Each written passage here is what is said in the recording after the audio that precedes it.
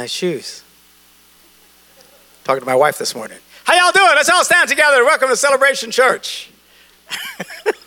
As our campuses join us in Appleton and Stevens Point this morning, let's recite together the Apostles' Creed. This is our statement of faith.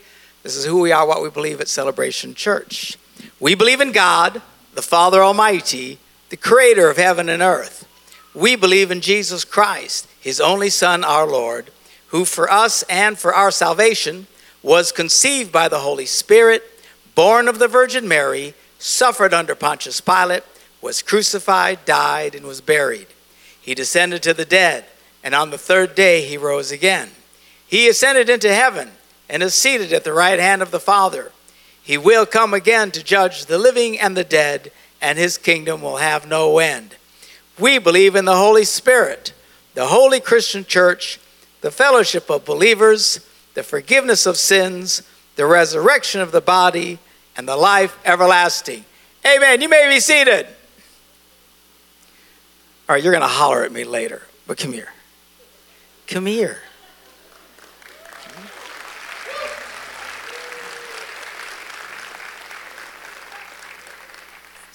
Hot stockings, baby. I wanted everybody else because they don't see you at the campuses. Look how good she's doing. I mean, it is absolutely miraculous. The doctors are stunned. They use words like shocking every time she comes in. We thought we were going to lose her a year ago. They said she'd be gone. Oh, they gave you till January. She got a couple more days. But she's too stubborn to die. I'm telling you, I know this woman. But anyway, doesn't she look good?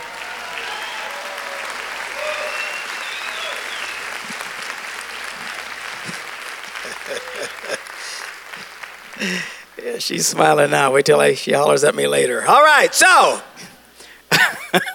a quick, this is Mission Sunday, a quick update on our missions giving as we're encouraging something we hadn't really focused on in our church before, but we're starting to focus on it now. As you can see, we're about double over where we were last year. Praise God for that.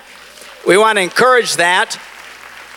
And typically we do a 2 offering deal, but not today because of the kids singing and everything else going on. So if you can remember your special missions giving in the 1 offering today, that'll be great. Also, we're almost to our goal. We're slowly getting there.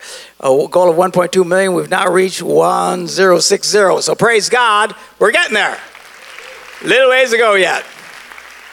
And that'll be a great celebration. As you know, I travel all over the country and the world, speaking to various churches, organizations, whatever, talking about marriages and stuff. And there's a friend of ours that we've been to his church twice, once in Olympia, Washington, and just a few weeks ago in Fresno, California.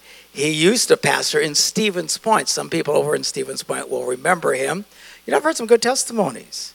People said that you really made a big difference in their lives. And I said, we talking about Dale? So, didn't you tell me? Diane, you said something. You said, he saved my life. Yeah, there's right. He doesn't know who you are, but he saved your life. So praise God, Diane's still with us. Also a cancer survivor. 3 cancer survivors right there. Wow, praise God. Go hang with those chicks. They're strong. I got to shut up. Would you please welcome as our special guest today, Pastor Dale Oquist.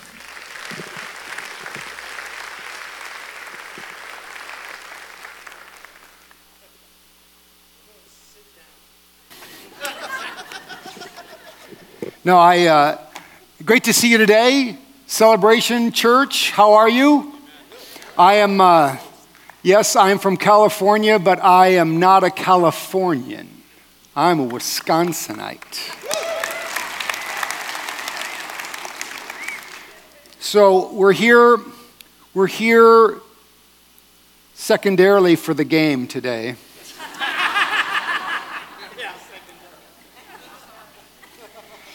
Years ago, a friend of mine and I started talking about we got to get to Green Bay and we got to see a game.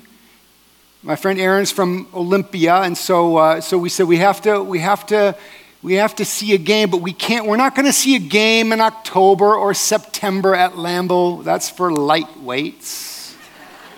We're going to see a game in December. the frozen tundra, Lambeau Field. You know, because that's when Wisconsin people show up for games. That's when you go to a real game. And so we looked at the forecast. 50 and rain. You can get that anytime in the Northwest.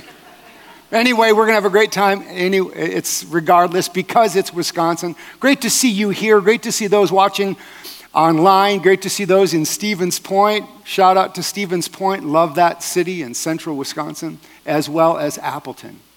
Great to see all of you. As we talk about the reason for the season today, as we gather with the Word of God, if you have a Bible, you can start looking in Isaiah chapter 8, because that's where we'll get eventually. Do we understand that the story of Christmas did not come and pop out of thin air? It's not some random event that took place. The story of Christmas is indeed the story of Jesus, but it is, I want to remind you, it is the continuation of a story that began thousands of years before Jesus was ever born. Look at these words. I don't know if you know this, but 700 years, there's hundreds of prophecies in the Old Testament that talk about the birth of Jesus in what we would know as Matthew and Luke chapter 2. Look at one of them, 700 years. Think of this, 700 years. That's older than you are. 700 years before Jesus was ever born, this is what was said.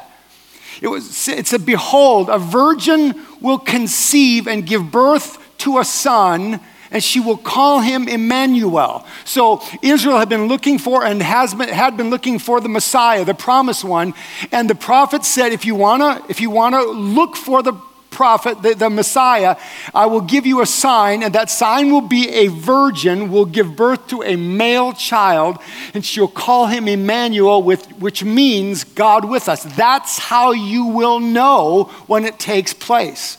And thousands of these markers by these prophets that were always pointing to a time when Jesus would be born. So whatever else we celebrate when we come and celebrate Christmas, we celebrate a moment and an event in history. It may not be the most important aspect to the Christmas story, but it is an important one regardless, because it's not a concept, it's not an idea, it's not a philosophy.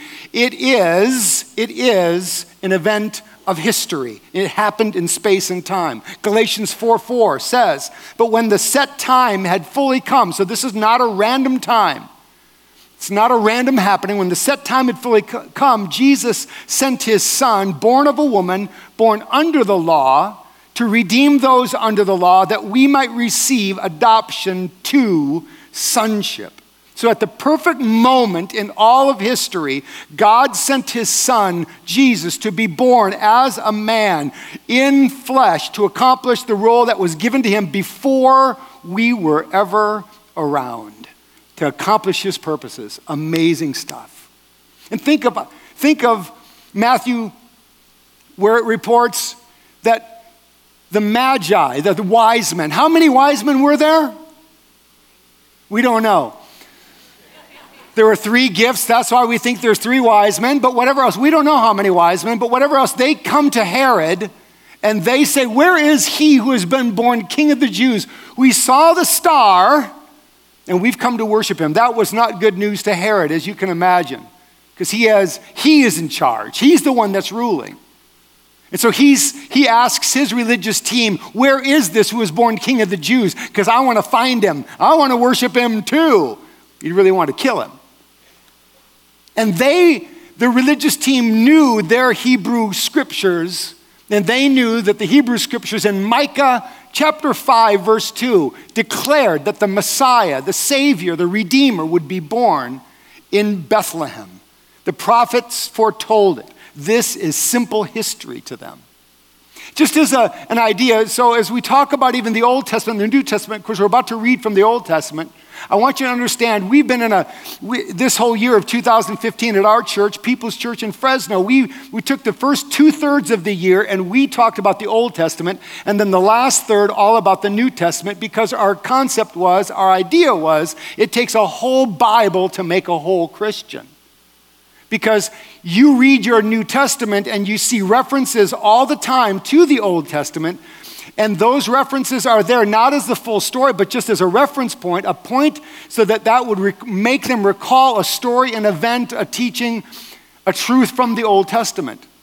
Because without the New Testament, the Old Testament is just a road to nowhere. It's a story without an ending. It goes off a cliff into oblivion, if you will. But without the Old Testament, the New Testament demands an introduction. You got to understand where this all came from. You have prophets, you have priests, you have kings, you have ceremony, you have rituals, you have feasts, sacrifices in the Old Testament, and you wonder, where is all this coming from? And you find all of this out in the Old Testament, the very things that we see in the New Testament. It's interesting, from a book of theology of the Church of England, there was a man by the name of Griffith Thomas who wrote this of the Old Testament. It is a book of unfulfilled prophecies, unexplained ceremonies, and unsatisfied longings. Isn't that interesting? It's a very real quote that talks about the fact that we need a continuation of the Old Testament, because of the fact that if we don't, everything that was promised then is unfulfilled. We need something to continue and fulfill all the promises and the prophecies of the Old Testament. So he continues on with this quote to say this: all of which are resolved in the New Testament's focus on Jesus Christ, who in his life fulfills the prophecies, in his death explains the ceremonies, and satisfies in his resurrection the longings. Amen, amen, amen.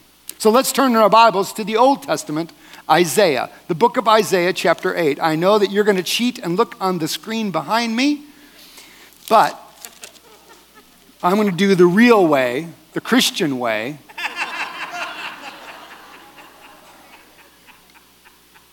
The people in Stevens Point have Bibles. I'm just telling you that right now.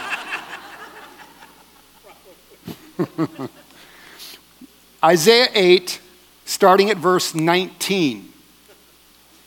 This is going to sound like it has nothing to do with Christmas, but it does. When someone tells you to consult mediums and spiritists who whisper and mutter, should not a people inquire of their God?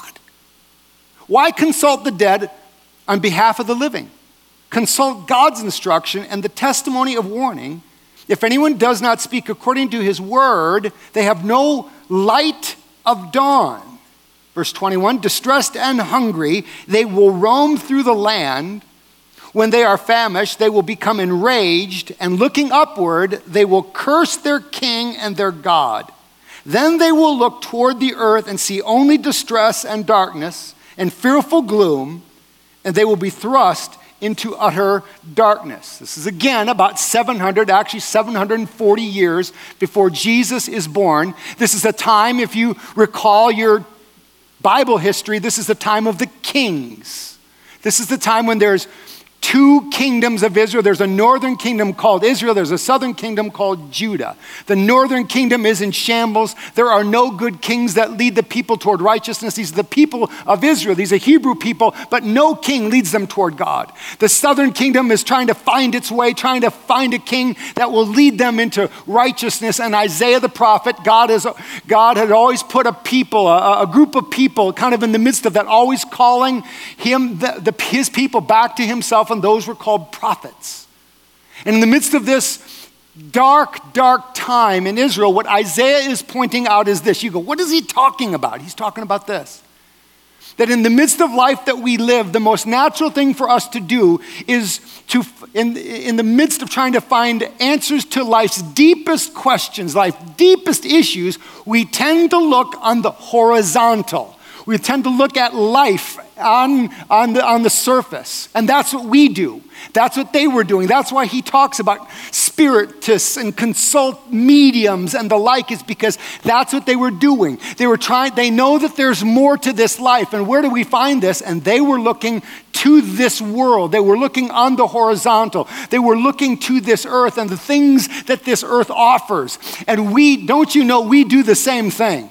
It may be, or it may not be mediums and spiritists. It may be substances and relationships, but we try to find, maybe family, but we try to find the answers to life's deepest issues and our longings and the meaning and purpose of life with things that are on the surface of this earth. And he's saying, if you do that, Isaiah was saying, if you do that, you are only going to it's only going to lead you to darkness and gloom. That life will only get darker and gloomier the more you do that, the more you search on this surface of this life for answers. And that is the same for us, yes? That life will get darker, it will get gloomier. There will be no hope in this life if we don't look beyond this world.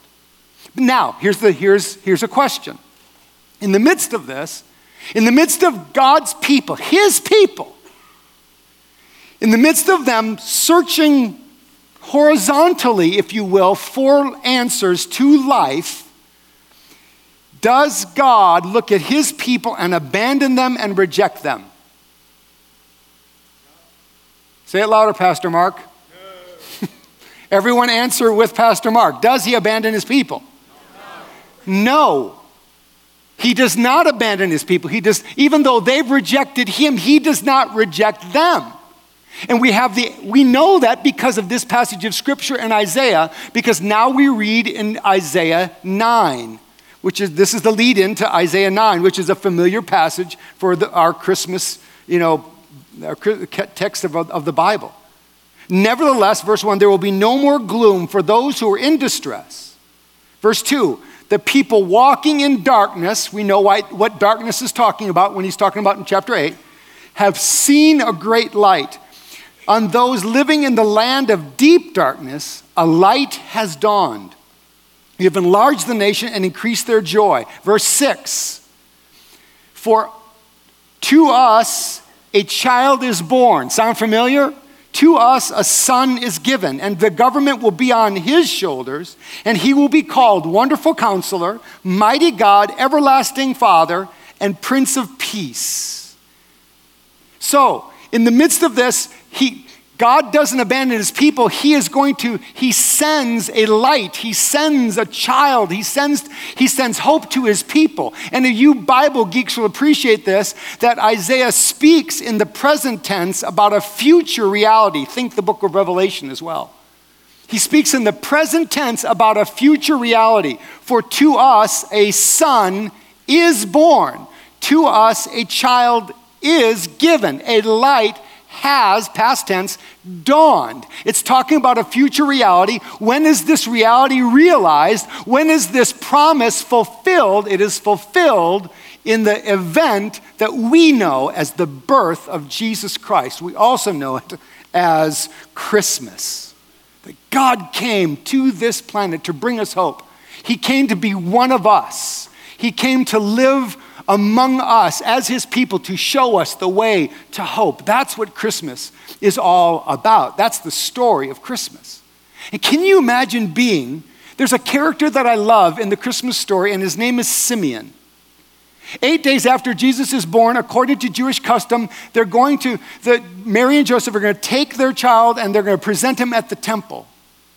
Now, Simeon is an old man, and he's been promised by God years prior, and this is the promise that God has given to him. Some of you know this. He was promised that you will not die until your eyes get a sight and a vision of the Messiah, the promised one.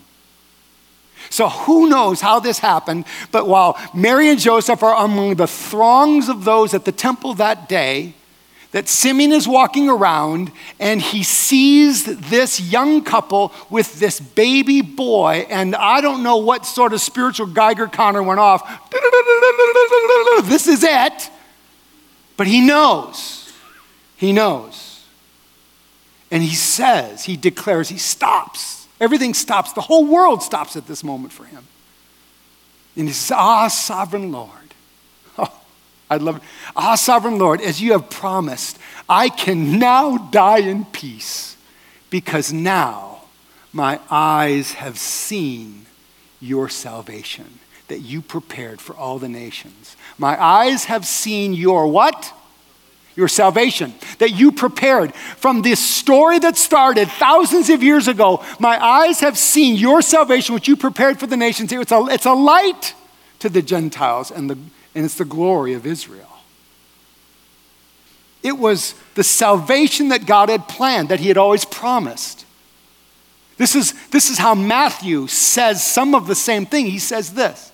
Matthew chapter 1, verse 21 says this.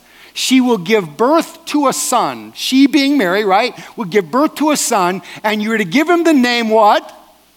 Which means Yahweh saves. You'll give him the name Jesus, because why? He's going to be called Yahweh saves because what? This is not the library. Hopefully they're not serving decaf out there. It's all caffeinated, so you can talk, all right? They're going to call him Jesus. Why? Because why? Because he's going to save his people from their sins. This word save is a lot more than just save. He's going to forgive their sins. Up to this point in time, I want you to remember what these Hebrew people have gone through. If they want to deal with their sins, what did they have to do? They have to offer sacrifices, right? 1 of 5 animals, and they had to bring it to the temple, and they had to sacrifice this, and that's how they dealt with their sins. But I want you to remember, it atoned for their sins, which means it just covered them up. It didn't get rid of them. It didn't forgive them. It didn't eradicate them. It just covered them, essentially, until Jesus comes. It covered their sins. It didn't eradicate them. And Simeon saw the son and said, this is it. This is now the hope that we've always had. It's the salvation that we have been looking for. This is what we're looking for. So now, this is the premise. Jesus came, born of a virgin, because his name is going to be called Jesus, because he's going to save his people from their sins, right? Because we know that we try to find life's answers and purpose and meaning in this life and things that are of this life. And we know that the more we try to do that, the more empty we become, the more cold our spirits get, the more hardened our heart becomes. And so in the midst of that, we want to put on a good show. We want to put on a good front. And so we have a veneer of pride and pretense as part of our lives. But we know in the depth of our being that there needs to be more. There has to be more. And what we need that more that only God can offer us. We need hope. We need Jesus. We need Christmas, right? Now, he came to save us from our sins, right? Is that Bible? Came to save us from our sins. So that means if he came to save us from our sins, if we recognize that to be true, then what is true about us? Say it louder. Sinners. Look at the person next to you, because I know you can't say it about yourself. You're a sinner. Say it to him. That comes too naturally to you, some of you husbands and wives. We're sinners. So God comes to us through Jesus Christ, and he offers forgiveness. He offers us forgiveness. And so when you receive the forgiveness that God offers through Jesus Christ, you become a child of God. You become born again. You become a Christian. You become a follower of Jesus. And it sounds so clean, sounds so simple, sounds so common, but it's actually very profound. Because the moment you say, I receive your forgiveness, what are you saying? That I need forgiveness because I have sinned. Think of the child that's been abused by their parent. And they've grown up knowing that they've been abused by their parent, and they get to the point in life where they understand that forgiveness is the only way that they can have freedom. And so they go to that parent who they have not talked to about this in any way, shape, or form, and they go to that parent and they say, without any requirement of a response, the response is irrelevant to the forgiveness offered. Jesus offers all of us forgiveness because our sins have been paid for. Whether we receive forgiveness or not is our deal. But they say to that parent, I forgive you for what you've done to me. Statistics say that 80% of the time the parent says, I don't know what you're talking about.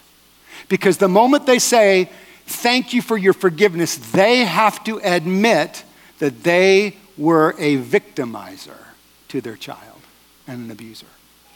So this is a big deal that we would say that, yes, I receive God's forgiveness. This is what we need to do. So this is why Christmas is here, right? Because Jesus came to save us from our sins, right?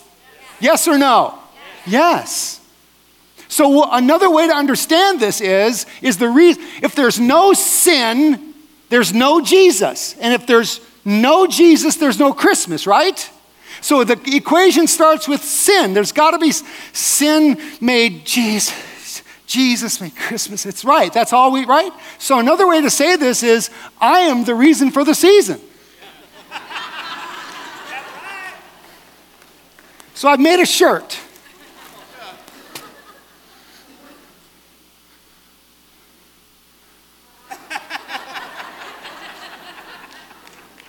Dale is the reason for the season. All right. Now, Pastor Mark, you've given me so much. And I've got the album Christmas in the City. I've got a bobblehead of you in my office on display. I think you need this. And you can't share it with Deb. So there you go. Now understand, there's only 2 in the world. Thankfully. So when you open your gifts this Christmas Eve, or maybe Christmas morning, I want you to go, thank you, Dale. I want you to just thank me, because it's because of me that you're opening gifts this year. But it's also because of you. And we thank God for his grace. But the fact is that when we're dealing with people all around us, we have to remember, because this is not trying to somehow minimize the importance of Jesus in the equation of Christmas. That's not what it's about. But it's about to remind us of why Jesus came, and it's to save people just like us. Because God did what we don't do. God did the opposite of what our tendency is. When people reject us, when people push us away, when people don't want to be around us, when people mock us, what do? We pull back. What did God do when we rejected him? He leaned into us. And he sent his son to save us from our sins.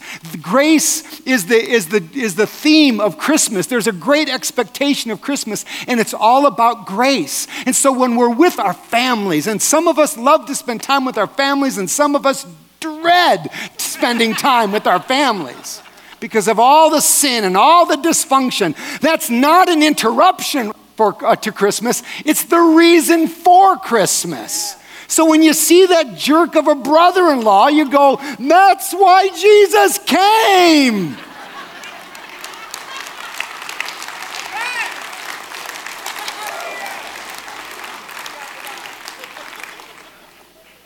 He came for slugs like him. That's why Jesus came. He came for us. We're the reason for the season.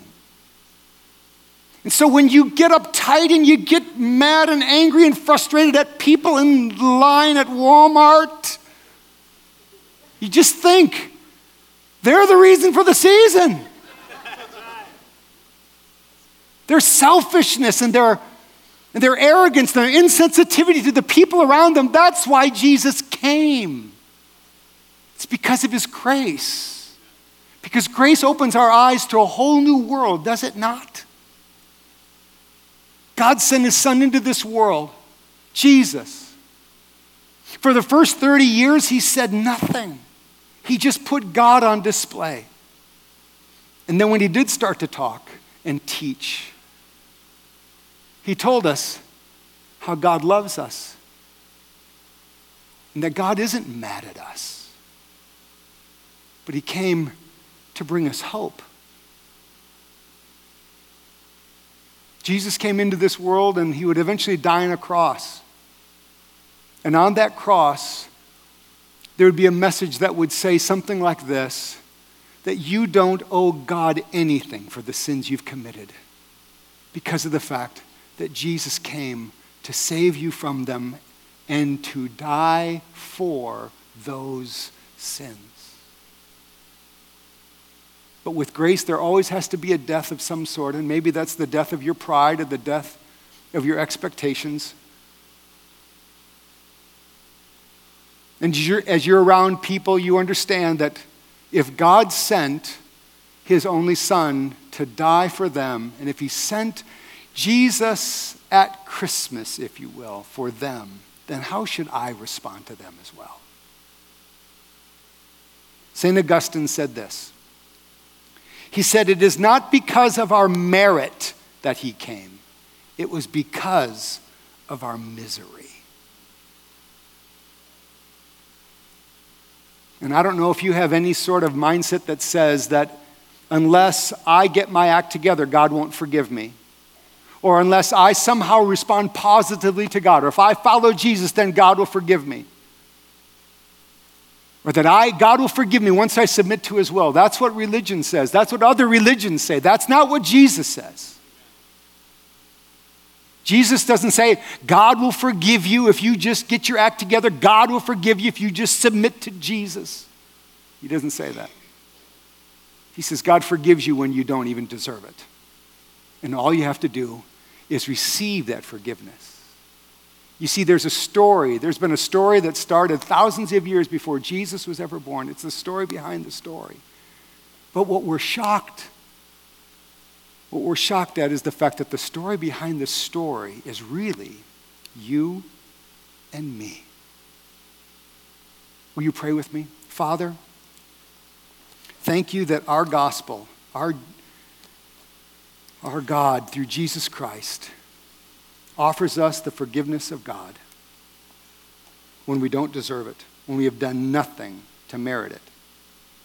And the reason that we celebrate Christmas is because Jesus came to save us from our sins. Jesus is the cure for the world, but we are the reason for the season. In Jesus' name, amen. Amen.